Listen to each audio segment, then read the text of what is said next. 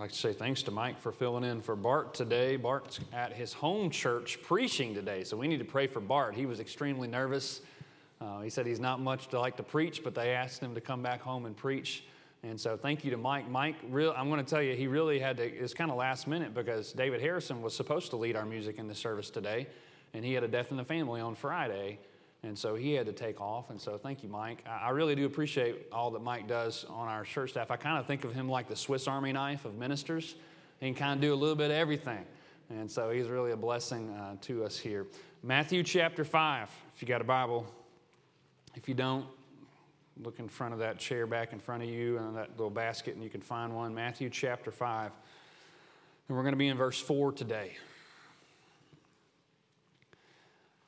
You know, sometimes when we read Scripture, we can come across passages of Scripture that seem almost backwards, almost like contradictory, illogical. I think about places where we find that it says, the last shall be first. To give is to receive. Dying is living. Losing is finding. To serve is to rule. You know, the first shall be last. The poor shall be rich. You know what I'm talking about. And when we come to the Beatitudes, as we've been studying, we see a whole series of verses that seem to turn common sense upside down. Things like what we studied last week. Blessed are the poor in spirit. Now who wants to be poor in spirit? Most would rather think of themselves as rich or good people. Or think about what it says, and when it says, blessed are those who are persecuted. You know, most would say, I'd rather avoid persecution. I'd rather run far away from it. I don't want to be near it. Or blessed are the merciful. We might think, well, how is that a blessing to be merciful? The merciful seem to be the ones that get walked on. They get stepped on.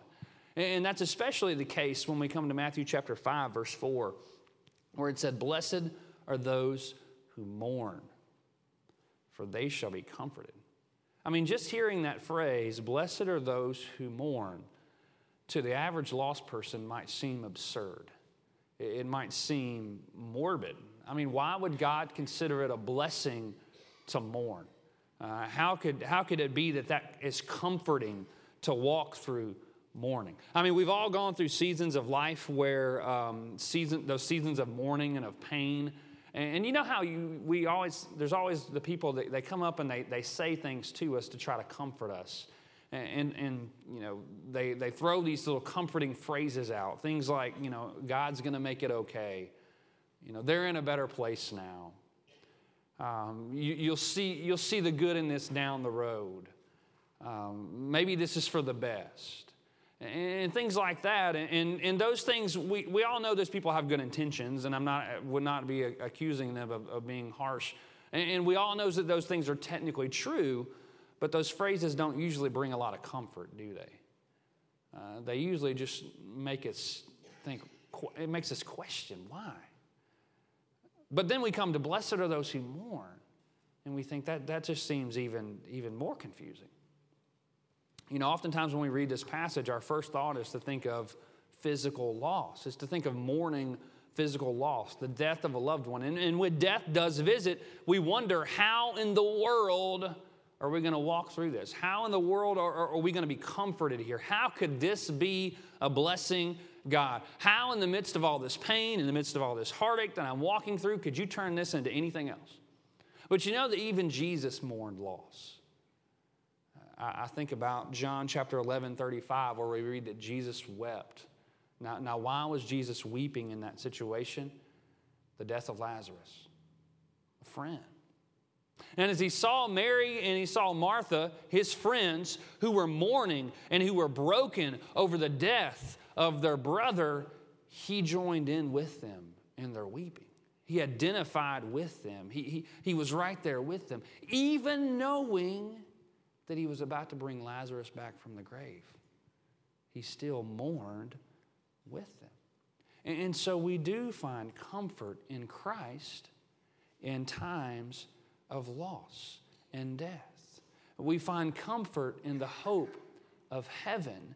We find comfort in God's will. We find comfort in the ability of God to heal our broken hearts, even when it seems like they're broken into so many pieces. How could God put this back together?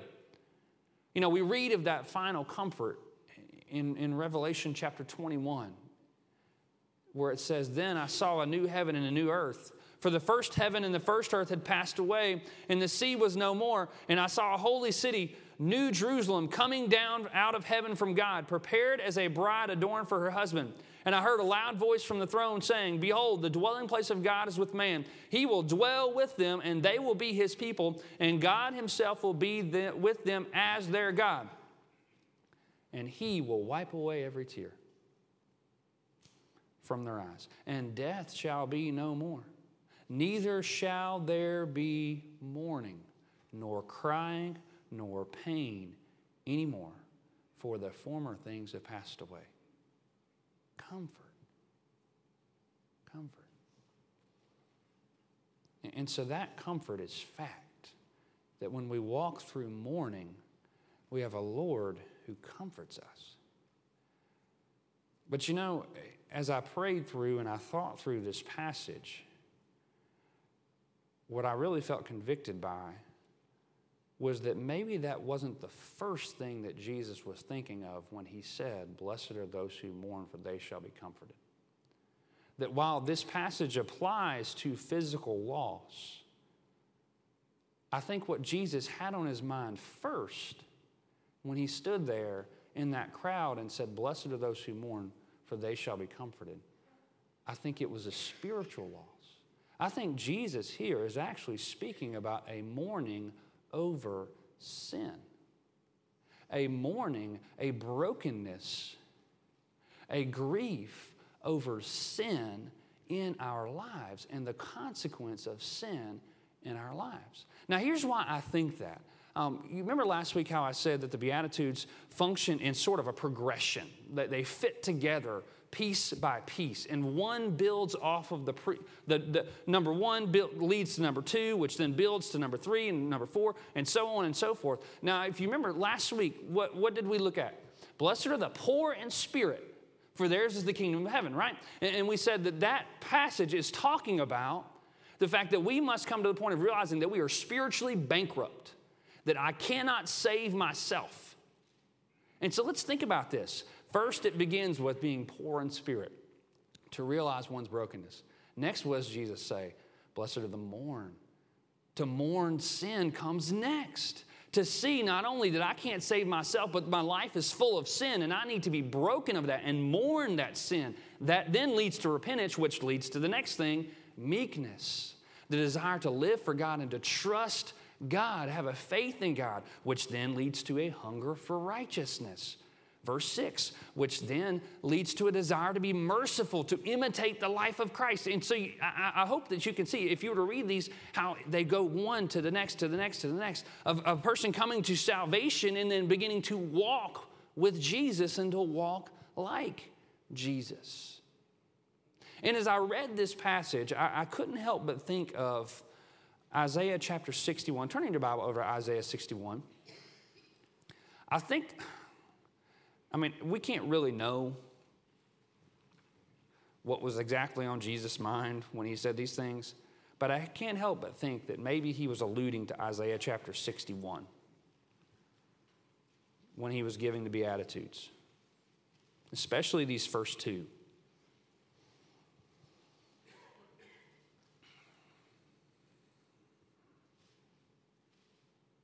Isaiah 61, starting in verse 1. It says, "The Spirit of the Lord God is upon me, because the Lord has anointed me to bring good news to the poor in spirit.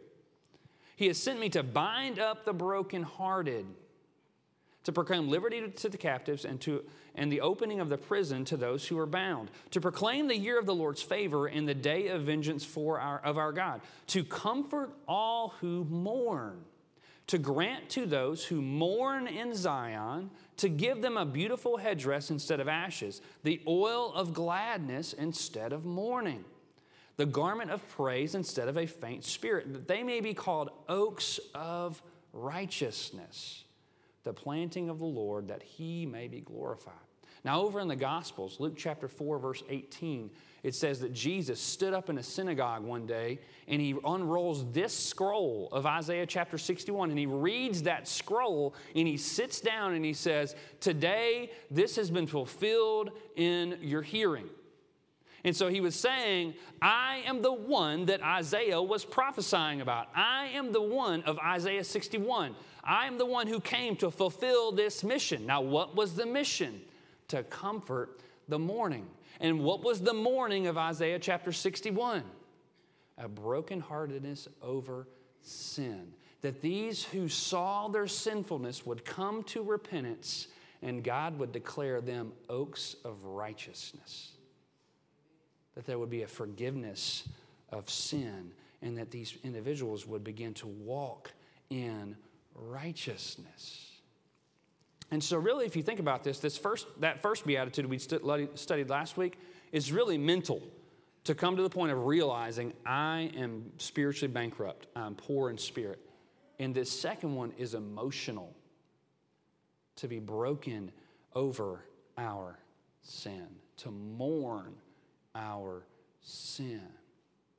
Now, the sad truth is that many, maybe even most today, don't mourn sin. They celebrate sin. They praise sin. In Romans chapter 1, Paul warned that this was going to take place, and he draws the conclusion in Romans 1:32. He says this, though they know God's righteous decree that those who practice such things, sinful things, deserve to die, they not only do them, but they give approval to those who practice them. And so he was saying there was going to come a day, and there already was a day, where people would praise sin, and they would pat each other on the back and say, look how great we are. We're so accepting, and you can just do whatever you want to do. It's okay. You know, instead of mourning sin, our world laughs at sin. We find entertainment in sin. And the sad truth is that much of the church has been drugged right along with it. You know, I shudder to think of how many times I've sat watching TV and found entertainment in what was downright sinful. It breaks my heart. How many times that I laughed at what was vulgar? How many times that I downplayed the seriousness of what was something that was purely immoral? How quickly I was to excuse something that was inappropriate. You see, the truth is that Satan wants us to laugh when we should be mourning. Because when we're laughing, we don't deal with sin appropriately, and instead we tolerate it. We excuse it. You know, that was the problem over in the Corinthian church. Paul writes in 1 Corinthians chapter 5, he says, it's actually reported that there's sexual immorality among you, and a kind that's not even tolerated among the pagans. For a man has his father's wife, and you are arrogant or proud. Ought you not to rather mourn? Let him who has done this be removed from among you. And so the Corinthian church was looking at themselves and patting themselves on the back and saying, look how loving and accepting we are. We just overlook this sin over here. Shouldn't we just be so proud of ourselves? We're so accommodating. We're so tolerant. And Paul said, you should be mourning instead of celebrating. You know, our call to Christ-likeness requires that we mourn sin. It calls us to be broken over sin, both our sin and the sin of others. But to get there, we first have to be willing to call it what it is, sin. To declare that what God's word says is sin is actually, truthfully, honestly, unbudgingly sin. You know, most people don't want to call ourselves sinner. No one wants to say, I'm a sinner. Instead, we like to say that those sins are just mistakes. Like to change the name. Say, what's a mistake? A mistake's a goof up. It's an error. It's a miscalculation. You might regret it. You might try to make up for it. But you don't mourn a mistake. You mourn sin. You mourn that fundamental flaw in your character that causes you to do what breaks God's will, even when you don't necessarily want to. You know, we're made to be generous, but yet we tend towards selfishness. We're made we're called to live by truth, but we tend toward lying. We're made to protect and to treasure our sexuality, but yet we live in a culture that trashes it. We're wired to worship the God of heaven, but yet we worship cars and sports and possessions and things. And if we don't call it mistakes, then we just throw another name at it. We say it's bad habits. Oh, that's just a character weakness. It's just a lifestyle choice. And as the truth is, as I've heard someone say before, we're not mistakers, we're sinners. We're sinners. And we have to be willing to call it what it is without exception, and to refuse to rationalize it, to refuse to trivialize it, to refuse to excuse it. This past week I was doing something, and I happened to stumble across this blog of a girl who's a Christian writer, and she's kind of up and coming, so I found out. And what caught me was that she made this statement. She said, I love Jesus and I cuss a little. I love Jesus and I drink alcohol. I love Jesus and this and this and this. And she went on to try to make the case that she was accepting, that she was loving, that she would love like Jesus loved. And my point is not that as Christians, that it's not that we don't fail, but my fear is that we're proud of the fact that we fail. That we say, look at me, I'm a failure and I don't seem to care. And I asked Kim about the author. I said, hey, have you ever heard of this? And she said, oh yeah, I've heard of her. She said, several people have told me they've read her book and they talk about how great it is. And I think of what a danger to the church when we parade people who excuse sin and who say, you know what, it's okay, just be accepting of who you are, don't try to change. No, the Bible says, blessed are those who mourn. Blessed are those who are broken over their sin.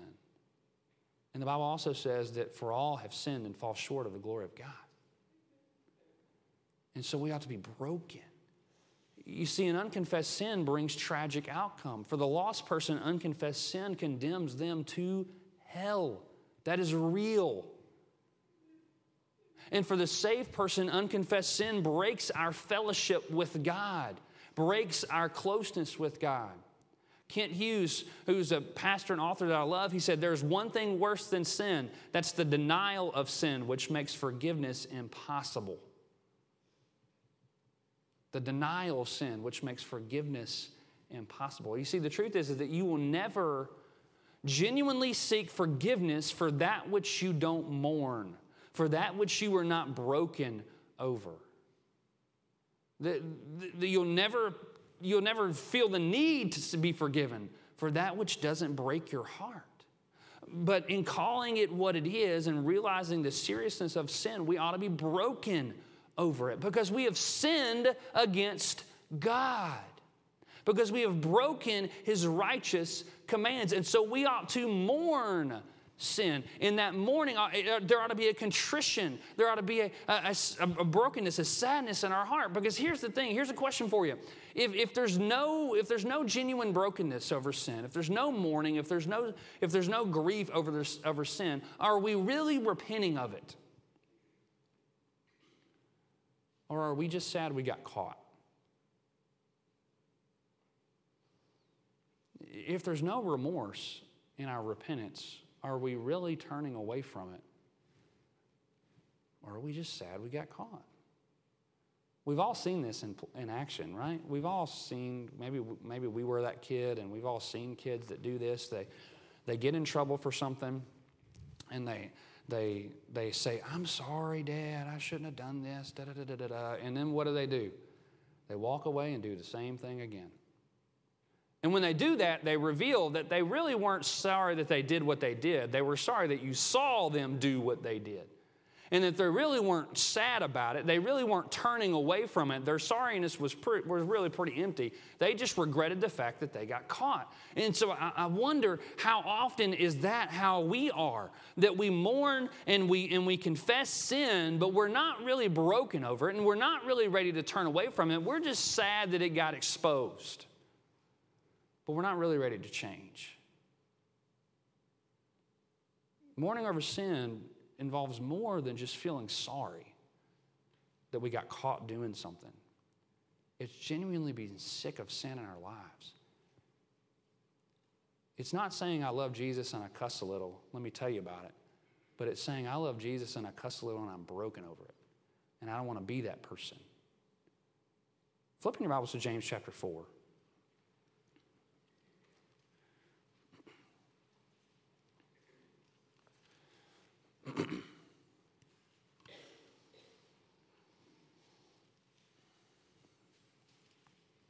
James has some powerful things to say here. James chapter 4, starting in verse 7.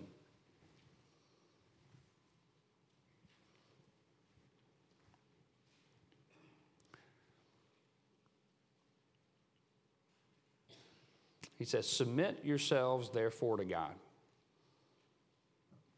Resist the devil and he will flee from you." Now that's a promise, ain't it? Resist the devil and he will flee from you. Verse 8, "Draw near to God and he will draw near to you. Cleanse your hands, you sinners, and purify your hearts, you double-minded." Now verse 9 is what I really want us to see. "Be wretched and mourn and weep. Let your laughter be turned to mourning and your joy to gloom." Mourning, gloom, brokenness, weeping. And when we do so and we turn to God, I believe that's genuine repentance. When we are broken over our sin and we say, "God, I don't want to do this anymore.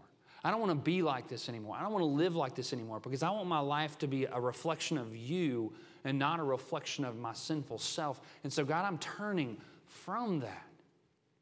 I believe that mourning leads to genuine repentance. And then we come to verse 10, chapter 4, verse 10, where it says, "Humble yourselves before the Lord, and he will exalt you."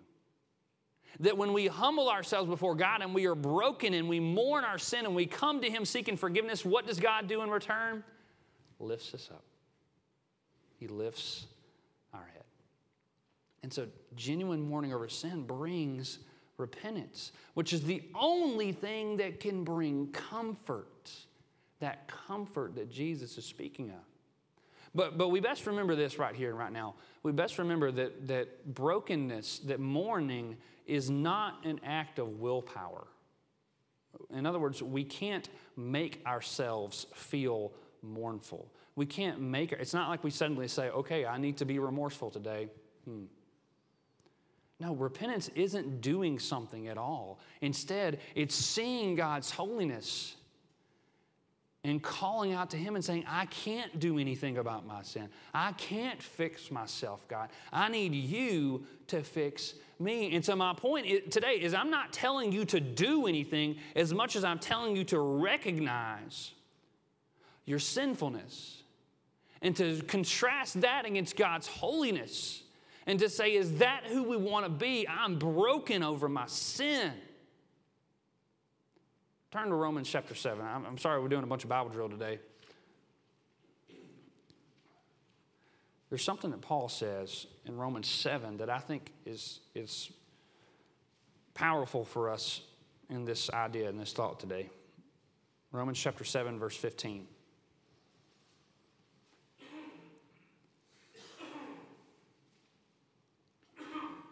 I want us to see that this is not just a message for lost people today. This is a message for the saved today. That we can never grow comfortable where we are, but we must constantly pursue righteousness. That as we mourn our sin, we pursue righteousness.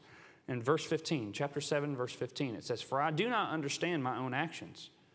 For I do not do what I want, but I do the very thing I hate."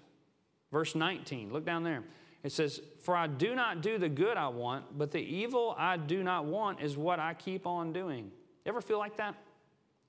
Honestly, genuinely, do you ever feel like that? Like, like, God, I want to live for you, but man, I just keep slipping up.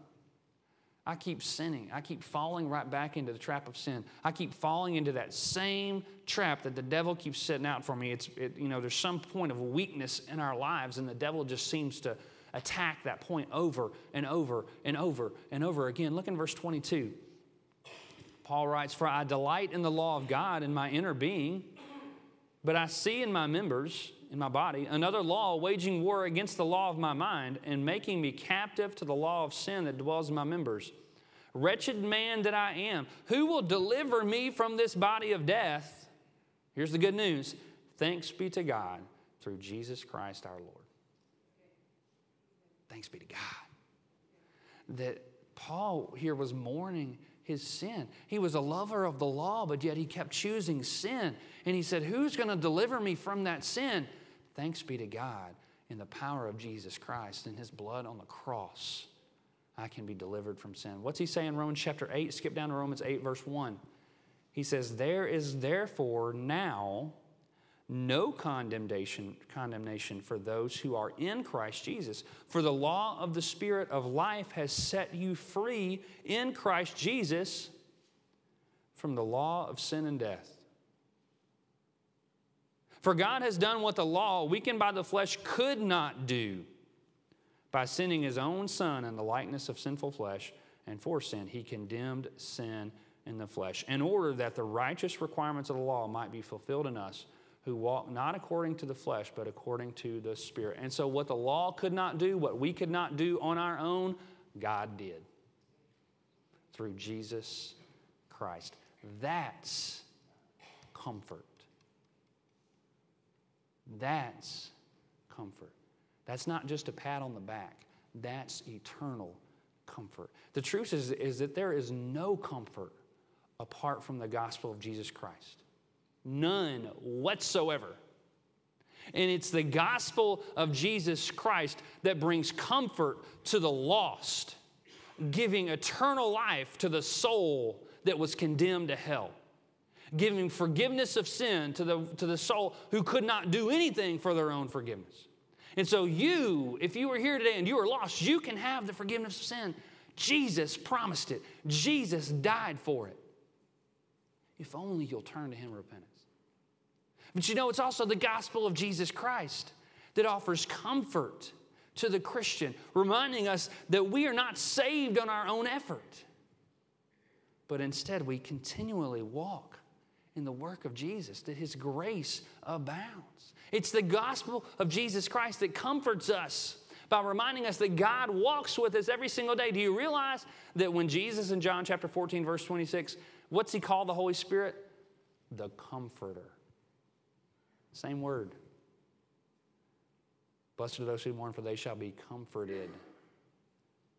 And what's he say the Holy Spirit is? Who does he say the Holy Spirit is? The Comforter. That as we mourn our sin and we turn to him, it's the Holy Spirit who comforts us. And ultimately, it's the gospel of Jesus Christ that offers us the comfort that this world is not all there is. And that though we may lose loved ones, that we will be reunited with those who love Jesus in an eternal comfort of heaven. Just like it said in that passage we started with today, that there will come a day when God will make earth new, and he will wipe away every tear from their eyes, and death shall be no more, and neither shall there be mourning. No mourning of sin, nor mourning of loss, nor crying, nor pain anymore, for the former things have passed away. Have you experienced that comfort today? Would you pray with me?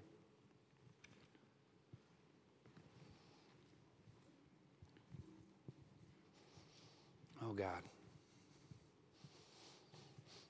we come here today as a people who are broken over sin. I stand here today as a pastor who is broken over his own sin. That even as a born-again believer, I still find myself many times falling right back into the trap. I don't do the things I want to do, but instead I do that which I hate. God, I stand here today broken over my failures. And I stand here with my brothers and sisters in Christ who I pray are broken as well. today mourning our sin. And God, we seek the comfort of your forgiveness. So Father, today I pray for those who are believers, that we would examine our lives and that we would say, we're not going to toy with sin anymore. That what the Word of God says we should do, we will do. And that what the Word of God says we should not do, we will not do. But instead we will walk in faithfulness with you, pursuing righteousness, holiness, and love and peace. Father, I pray for the soul here today who does not know Jesus Christ as their Lord and Savior. I pray that they would realize the fact that they cannot save themselves, that they cannot earn eternal life on their own, of their own doing, that no amount of good works can undo the guilt of sin in their life. And I pray that they would mourn their sin. They would understand that they have broken your heart, violated your laws, profaned your name. And I pray the day that they would turn to you seeking forgiveness. The good news is it's a forgiveness that you will not deny them, but you offer freely by grace through faith in the work of Jesus Christ on the cross.